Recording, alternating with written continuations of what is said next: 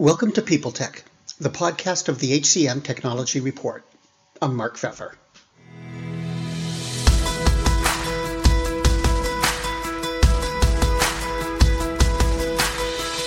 Today, my guest is Niko, the founder and CEO of Clair. They provide pay-on-demand services for a range of companies, including small businesses, so he's immersed in questions about the growing complexities of payroll, rising employee expectations, and how to build a business in today's economy. We're going to talk about all of that and more on this edition of People Tech. Hi, Niko. Welcome. Tell me about Clair. What do you guys do? Yeah. So Clair is a digital bank that embeds within payroll and workforce management companies. And what we do is we offer holistic banking services for America's workforce, that's salaried, hourly, or even gig workers.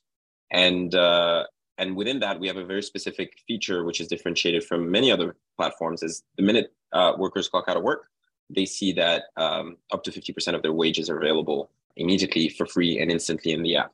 That's Clair in a nutshell. You said 50% of their wages are available right away. How do they get the other 50%? Yeah, so this is just the wage advance feature. We believe that many Americans, I was one of them, I was an hourly worker throughout college a while ago now, basically should have the ability to cover some unexpected expenses with money they've earned but not yet received, and the ability also to budget for that new way of getting paid. So the way we do it is we have a risk-based algorithm to figure out how much are they actually going to get paid. Sometimes you have allocations and things that happen that decrease actually how much your net pay is. And so typically we do 50%. We can go up to 100% for certain of our partners, but typically it's 50% of their expected net pay. So they get the remainder through the app, or does it just go into their bank? It just goes into their bank. So Clair is the primary bank account for these customers. And so the rest of the money they get as a paycheck on a regular pay cycle by their employer. Okay. So could you contrast your approach with, say, Daily Pays or Paylocities? Yeah, of course. So Daily Pay, Payactiv, other providers, I think they've done a great job going through mostly enterprise customers and convincing their HR managers to add a feature into their HR tech stack. The main differentiation there is they require that the repayment of the advances go through the payroll process. So it depends. They have multiple products there. I'm not an expert in their products, but basically what they do is they go through repayment via the payroll process. We do it very differently. We actually advance money to consumers, and then they get paid their paycheck into the Clair bank. And so it's actually the Clair bank account is a spending account that's held at Pathward. It's a national bank, but Clair is a technology layer on top of it. But within the spending account of Clair, when consumers select that, that's how we then get repaid, is because they receive the paycheck there. The differentiation is massive. Is that allows us to go down market, but also target enterprise customers that are what I would say a bit more reluctant to having to do any payroll work. Payroll is a tricky job, and especially if you're in a larger enterprise, because you have multiple states, you have multiple type of different employees and different requests at that level. So removing that headache of having to do any sort of reconciliation, even if the setup will take a week or two, is a big sales point for the Clair product. Do you have partnerships and integrations with HR tech companies? Can you tell me about your program and how that works? Of course. We have about 14 different HR tech partners. We cover over 10,000 employers now. Over 50,000 workers in the United States use us actively. That ranges from, we principally have two types. It's either workforce management systems, so that's from time and attendance to scheduling. And then we have payroll partners, and then that's PEOs and classic payroll providers. Now, I have this sense that payroll in general is becoming more complicated, not only in terms of regulation, but also in terms of what employees expect. Do I have that right? And what's going on? Yes, I think payroll is in its nature complicated. It's not an easy thing, to process. There's many countries in the world that doesn't put the burden on the employer to collect taxes and deductions for individual consumers. But the way the tax code is built in the U.S., especially for W-2 employees, there's a lot of burden on employers to figure this out on behalf of their employees. There's a benefit with that, so that it's easier to give benefits to consumers in the U.S. And so you have discounted healthcare. You have benefits like this, which is financial services. But a payroll is complex. If you spend time with payroll managers, I commend them for all the work that they do, because it is not easy. Yeah, I'm wondering. Do you love news about LinkedIn, Indeed, Google, and just about every other recruitment tech company out there? Hell yeah. I'm Chad. I'm Cheese. We're the Chad and Cheese Podcast. All the latest recruiting news and insights are on our show, dripping in snark and attitude. Subscribe today wherever you listen to your podcasts. We out. With all that you do, and I'm curious about your customer base. Are you mostly smaller companies, or do you have enterprise companies, or can you describe that? We're available and live and growing in 29 different industries. So that is a public school, random examples, public school in Georgia, tarmac workers at airports in Florida, large national quick service restaurant chains with thousands of employees, large hospitality centers like hotel chains across the country, and then mom and pop shops. The reason why we can do all of it is because we are, for vast majority of employers, we haven't gone ahead and sold to them. What we've done is we've partnered and enabled workforce management and payroll companies to do it themselves. We have received more and more inbound from larger customers that say we would like something that, helps the payroll process, because right now it's too convoluted, to have a system that requires their payroll process to do something. But yes, the vast majority of our customers are really through the diversified distribution that we have via workforce management and payroll. Does that put you at arm's length from those folks, or do you still deal with them directly when you need to? Yes, so it's on-demand pay and urgent access is still, I think, relatively speaking, in its nascency. I think it's a few million people that really use it or have access to it. And I think there's 80 million people in the US that, if it was available, they would probably use it in some sort. And so I would say 90% of our market, we don't really encounter any of the previous players. That's just because of the sheer size of the market. And that's also the case for most financial services products. Financial services has never been a winner-take-all market.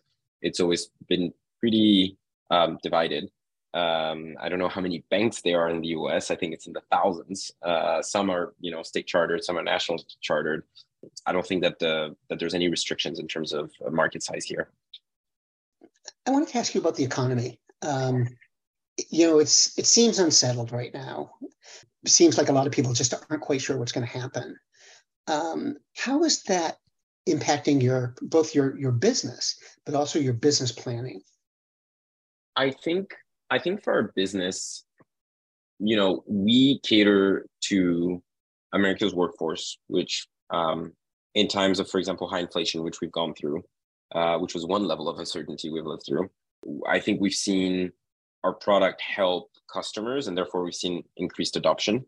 One particular example I have of that is gas tanks started putting $80 holds on cards where people had only $50 or $30 to pay for gas. So they needed actually to use wage advance tools just to cover the block that these gas stations would put temporarily. The business cycle then has changed towards, hey, inflation is now lower. It's half of where it was probably at the beginning of the year. But it's still, 4x higher than where it should be to some standard. And so I think with the Fed, raising rates, I think there's a lot of to your point, uncertainty about the market. I don't think that this has necessarily affected the employment markets yet. That doesn't mean it's not going to for the the rest of the year. And so I think that level of uncertainty is putting a lot of stress on day-to-day workers. And so for us at Clair, the really big focus is to build products that will relieve some of that financial stress. The word Clair comes from French, which means clarity. And the reason why we call it this way is because we want the product to be built in a way that gives full financial transparency to our customer base. And so we're going to keep investing in this. We're going to keep hearing from our customers what kind of products they want. One of our latest products that we've invested in actually was driven by kind of this level of uncertainty that we're feeling, is the level of stress that people had around finding an ATM. It's one thing to have free ATM access for an application. Another one is how much clarity you give around it. So we built an entire ATM map. And what we realized is that our customer base felt most secure and felt less financially stressed having this. So that's number one. I think for us internally, we see this as a really big motivator for the whole team to keep working where we're going, and our investors are also behind us to keep pushing. So my last question is, one of the things I picked up on recently, reading the news, is there seems to be more and more talk about regulations on services like yours. And so why do you think that more jurisdictions are looking, and how will it impact Clair? It's a great question. I think it makes sense that states in particular are looking at regulating earned wage access. I think the position of most, if not all, earned wage access providers has been, this is not a typical form of lending, and therefore, lending laws don't apply to us. This has been a stance by many. The idea is what is the alternative for consumers? It's probably payday loans, and so this is a better solution. So the law should help these providers, not stop them. But I think what regulators are saying is, yes, that's potentially true, but we just need to make sure that this doesn't become excessive. I think Nevada just enacted a law about a week or two ago that kind of guides how an earned wage access program should be built, which is great, because the last thing that a technology company wants is regulatory uncertainty. It's easier to just know what the rule is and just apply for any licenses that are required. And so what I think we're going to see over the next, 3 months is more states taking that stance. I think it's required. But I am not sure that this is, really the number one item on the list of some regulators. So it might take more time for some of these rules to be enacted. So I think in the meantime, the whole industry is a little bit in regulatory uncertainty, but Nevada showing that there's a way to give regulatory guidance is great for programs like ours. Niko, thanks very much. It was really great to meet you. It was great to talk with you, and I hope we can do it again sometime. Oh, of course. Thank you so much, Mark.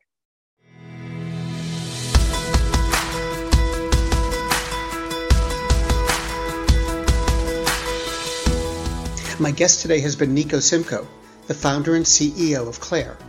And this has been People Tech, the podcast of the HCM Technology Report. We're a publication of Recruiting Daily. We're also a part of Evergreen Podcasts. To see all of their programs, visit www.evergreenpodcast.com. And to keep up with HR technology, visit the HCM Technology Report every day. We're the most trusted source of news in the HR tech industry. Find us at www.hcmtechnologyreport.com. I'm Mark Pfeffer.